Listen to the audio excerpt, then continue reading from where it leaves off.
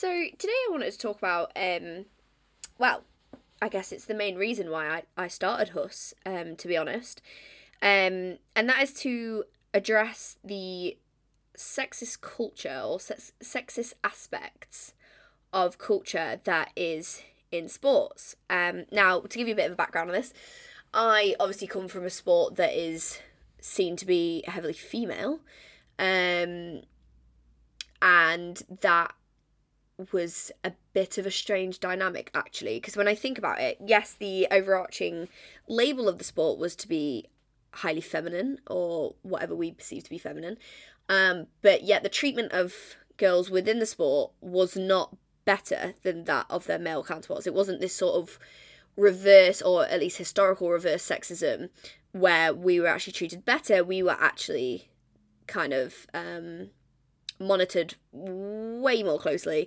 and harshly than our male counterparts.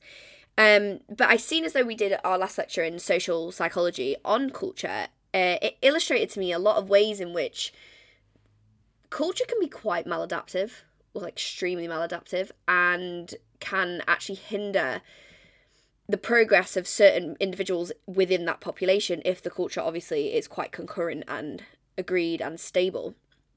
So, just to give a few examples of sexism sport, I will talk about Serena Williams. I will talk about my experiences in weightlifting, as I know other weightlifters have had similar experiences.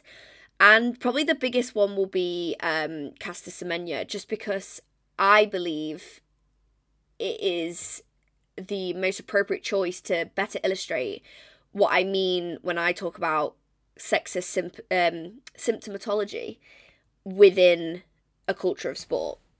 So, culture is a living thing. Obviously, not literally, I appreciate that, but it is a living thing, and it changes and it adapts with the people in which it embodies.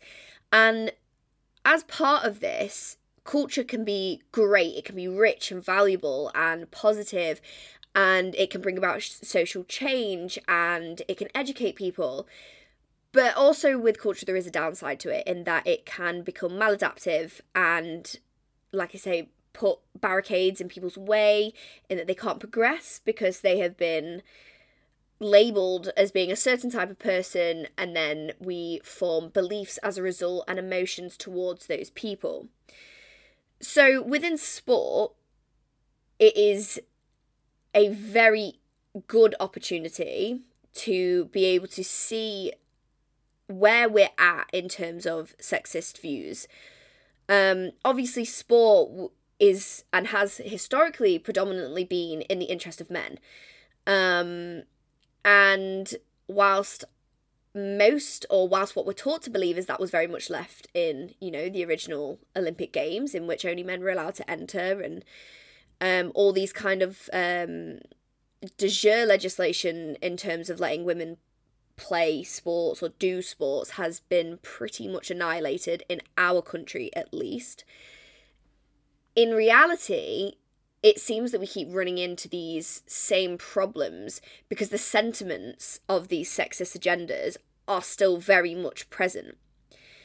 So I guess this podcast is just going to be about trying to illustrate to you and trying to show you how this has happened and how we've gotten to this point of still being in a heavily sexist culture within sport. So when I talk about sexist symptomatology, I want to obviously describe to you what the hell I mean by that, for a start. So, like I say, culture is a living thing, right? And living things get infected. Maybe a bit too realistic with the current climate and coronavirus, but we do, okay? We get infected. And viruses obviously replicate DNA, or replicate their DNA and put it in the place of your DNA. Now, if we picture this replication of this viral DNA as sexist sentiments, and the reason for the virus getting to you is the way we've been taught, this sort of institutionalized misogyny, in one way or another. It may not be very direct anymore, as in we don't pretty much say, women are a bit crappy, men are not. It's very much cloaked in other sorts of ways and other means. So this virus that we're seeing of sexism in the way it's taught and the way we subconsciously see women ultimately leads to symptoms in the same way a virus would lead to symptoms. So these symptoms a lot of the time are very subjective in their nature and heavily implicit. They're integrated in the way we think, therefore we don't spot them. It's like trying to find a Where's Wally. You may be very good at it, congratulations, but for the vast majority, people aren't very good at simply questioning their beliefs because, well, first of all, you don't want to. It provides a source of uncomfortability to question your own beliefs and your own established beliefs. And second of all, it's a lot of effort to do that. And if it's working for you, you're probably not going to do that. So one way in which I can show you this is the way in which we look at female athletes and we commentate on events or sporting events or matches or performances by them. So Serena Williams I've used as my first example because Serena Williams has been absolutely hounded in the media for the way she looks, her body type, her performance, her mannerisms, every little bit you can think of. She has been analysed and criticised and published in magazines, blogs, videos, comments, etc., etc. So I'm going to explain to you why this is a problem. So when we look at a male athlete or a male counterpart, take Federer for example. Federer's performance is very much judged on what he does. And that's great. Not saying there's anything bad with that. That's what it should be, okay? But the reason Serena Williams faces so much criticism is A, because she's not a man, and by allowing a woman to play tennis as well as she does, we're therefore challenging these beliefs, even if they are very subconscious beliefs, that women are not allowed to play tennis or they're not allowed to play as well as men. So Serena Williams, being as bloody brilliant as she is at tennis, is already uncomfortable for that of somebody who has sexist sentiments. Then when you look at the way she's reported, it's very much like she's overweight or she's too much, like women can't keep up with her. She's a threat, ultimately, is how she's seen. And you have to question, why is she a threat? Who is she threatening? Because to me, she's just playing tennis. She's just a very, very talented tennis player. But why then do we have these discrepancies in the way that our male and our female athletes are reported about? Because a woman can't be that good. Ultimately, she cannot be that good. And if she is that good, we are now challenging those beliefs. That's uncomfortable. That doesn't sell things. That's not what we have been brought up to believe. Secondly, if you look at my sport in weightlifting, a male athlete on it within the sport can pretty much post a video of a pretty big lift, full send, and it receives loads of comments. Great, that's great. It was really good, or like congratulations, like well done, you PB'd, etc., etc. But you don't often see a lot of comments regarding the way he looked whilst he was doing that, unless it is a technical point.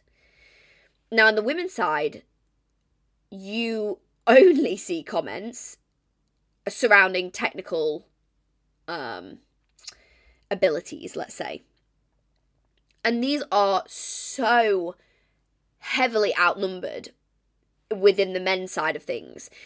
And there's comments on the way she looks and what she's wearing and how she's doing that lift, and maybe she should be careful because she doesn't want to add too much muscle, otherwise she look like a man. Why some men are so obsessed with us looking similar to them, I don't know. I just don't know. But you can, again, see this discrepancy between a woman lifting a fairly good weight and a man lifting a fairly good weight. And the problem with the woman lifting a fairly good weight is that we are ultimately beating this very primitive idea that we are there to look nice and not do a lot. When we start doing a lot, it threatens people. Again, we're seen as a threat. It's a threat on our personal beliefs, and it's a threat on our, kind of orientation within what we believe should and shouldn't happen in sport. And again, I say it's unique to sport. Unfortunately, it's not unique to sport. It's unique to, it's not unique to anything. It's very much generalized across a population and across many disciplines and sectors. Take, for example, you have a woman really achieving things in a business sense. What is the sentiment in the room if she's the only woman in the room with a load of elderly men? To me, it's, my God, she's done very, very well to get there. But to a lot of men, and a general sentiment, it is that she's probably sleeping with a lot of the people in the room to get there. Again, we're not supposed to do anything that threatens people because we're just there to look nice. We have not been considered part of the competition until recently. And then for my third point, we look at the case of Caster Semenya.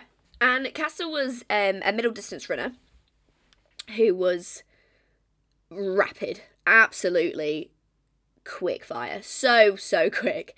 And it basically got to a point within the media where they demanded that an invasive procedure she's had done to reveal her testosterone levels to the public was paramount, and she must do it. And it was very, very, very, I remember it happening, it was very a pressured situation, and that she must kind of justify herself as to why she was so fast. Which, I'm not even going to go down that path that I was about to open my mouth, because it makes me so angry. Because if we look at the case of, say, another superhuman, so to speak, people that were seen to be made for sports, and there was kind of like no other alternative than for them to be a champion, take the example of Michael Phelps. Michael Phelps had plenty of biological adaptations that would allow him to be at a pretty high advantage compared to his competitors. Instead of us asking Michael Phelps to publish his records and publish his levels of lactic acid that he produced, which he did not, and the flexibility in his joints, which allowed him to swim so fast, he was heralded as an absolute champion. A champion that was made for the sport. A superhuman that was made to be a champion. You can see a very large difference in the way these two athletes were treated. Because for a man to be made so perfectly for a sport is a good thing, but a woman to do things that are above the threshold of what a woman is supposed to be able to do is considered a threat. Caster Semenya was ultimately banned from her sport, from competing. Michael Phelps is the most decorated Olympic champion. So, in terms of sexist symptomatology, you can see it clear as day that whilst when a man achieves something, it's seen as great, you broke a world record, amazing, the sport is moving forward, great men are doing great things. When a woman breaks the barriers, it's threatening. Women are not able to do this. When you whittle it down to its very simplest and purest form, it's that women are doing things they should not be able to do. And that is scary. Now, obviously, we've come a long way in terms of equality, and we have a lot of legislation in place to make certain things totally illegal, and therefore consequence of those things will probably stop you from doing it again. The only issue is that law doesn't necessarily mean reality coincides or is aligned. Law just means if you're caught, we can prosecute you with sufficient evidence. In reality, a lot of these social agents within the population can very much validate the sexist actions of others. So in the most recent lecture we did, we had this sort of hierarchical diagram of how culture is maintained and comes about. And it's Sheehan's 1985 kind of model, and there's I don't want to say tier system, that's a bit too close to home right now. But there's 3 levels, and at the top, think of it like an iceberg, what you can see on top. At the top, there's these artifacts, and often these are things like, especially in a sports setting, it'll be things like keep going, like hard work beats talent when talent doesn't work hard, all these like, we love a little cheesy line. All these posters, these they're very present and physical things we can see. From there, we then go down a level in the iceberg and we see values. And these values are things that are agreed upon throughout the population within the culture. So, for example, if you are an elite sports person, it is very much agreed upon that you will work very hard because hard work beats talent when talent doesn't work hard. And perhaps within that, obviously, this is highly reductionistic. There are obviously many other things that make elite athletes work hard, but you get the gist of what I'm trying to say. So there's this general consensus that you will work hard, and that is what is expected of you from your coaches as a result of being an elite athlete. And then beneath that, once again, there are the assumptions. Now, the assumptions are pretty subconscious. I don't know why I said pretty subconscious. They are subconscious. And they are things that we take from the second level, values, and the first level, the artifacts. So the issue is with this is that because they're so subconscious, we don't necessarily draw them into the conscious to be able to address them. Even if we did, chances are that if you actually want to address them, it takes a lot of effort to do that within your own mental capacity. And the likelihood is that you're probably not going to change it unless there is an incentive to do so. So these assumptions are also brought about through schooling and education, and therefore it is completely impossible for us to remove ourselves from these underlying subconscious thoughts. What we can do is see the symptoms of these, which may be potentially sexist things that you've said, potentially sexist behaviours, and treat those in order to question the underlying assumptions. So in terms of this sort of sexist narrative in sports, we should identify that women doing an amazing job in sport and beating records and being talented is not a threat. I hate to break the news to you, but it's not a threat. There was a great quote I saw the other day, and it was, accustomed to privilege, equality feels like oppression. And I think this is the perfect way to describe how we are still in this position of women being subordinate to men in their achievements in sport. Because we have constantly and consistently throughout history awarded men praise for doing things well and kept women in their little box, and therefore not allowing them to do sport, or in the case of women's football, they had a 100-year ban from playing football.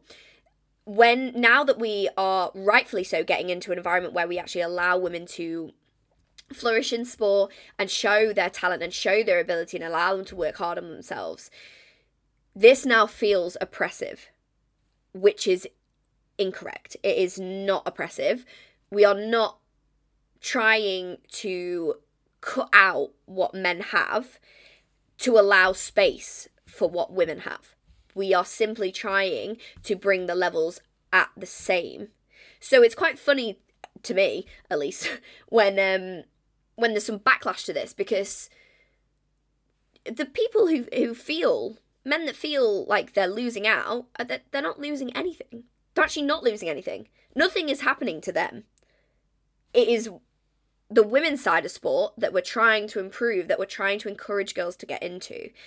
Again, with this age-old kind of like argument that, you know, especially in terms of football, if I bring it back to that, women shouldn't be paid as much as men for doing the sport because they're not at a greater ability. When actually, that in itself is quite an ironic argument to have, because men denied women the right to play football and are now therefore criticising them for not being at the same level. If you ask any athlete, regardless of gender, to say you have two athletes and you ask one of them to practice for 100 hours and one of them to practice for 10 hours, and then you ask them to perform the skill and ask who performed it better, I don't think you really need to be a psychologist to work that out, if I'm honest. The 100-hour person is most likely going to perform the skill better. So in the same way historically that we have denied women the right to take part in sport because of these sexist ideas and agendas and incentives, it is now not a case of women are unable to be as good as men. We just haven't had the same time to practice, to be on the same level. Therefore, rationally and logically, the thought would be to put more money into female academies and female sports teams in order to bring that level up, and perhaps even act as a catalyst to bring that level up, seeing as though we've missed out for so long. But again, it comes back to this idea that it's a threat, that women are still doing things that are out of their box, so to speak, especially in the case of Caster Semenya. No woman could ever run that quickly. She must be a man. Well, no, actually, she's not. She's just a very, very fast runner. And equally, the culture that surrounds a sport can allow it to be maintained. So if you find yourself in a sport that is less than appreciative, or the players of that sport are less than appreciative of this movement, then maybe you should take a step back and question whether you really want to be aligned with those sorts of things. Because the players within those sports have the ability to change the direction in which that sport will progress in terms of what's morally right and what is morally wrong. And in the same breath, if you have to ask a female why something is wrong, then honey, we're not the problem. By being equal, we're just showing to each other that we can be compassionate human beings and that we respect one another. And thankfully, going forward, this seems to be the way in which it's happening. However, it can't be denied that even though, I mean, for example, I study at the best sports uni in the world, I still encounter this on a day-to-day basis. And if it's not happening at the pinhead of what we believe sport is, then it is certainly happening at the different levels of sport. So going forward, we need to learn to address these subconscious thoughts, and maybe you can take a reflection of your behaviour and certain things you've said in a certain way you feel about, or the way you felt when you said those things. If it's anger, question yourself why. If it's sadness, question yourself why. If you're not really knowing why you're saying it, question why. Chances are you have been part of this institutionalized misogyny in some way or another and are therefore reflecting it within the context of sport. Because if the people change, the culture has to change. You can't separate people from their culture. Just like the age-old argument in psychology, nature or nurture.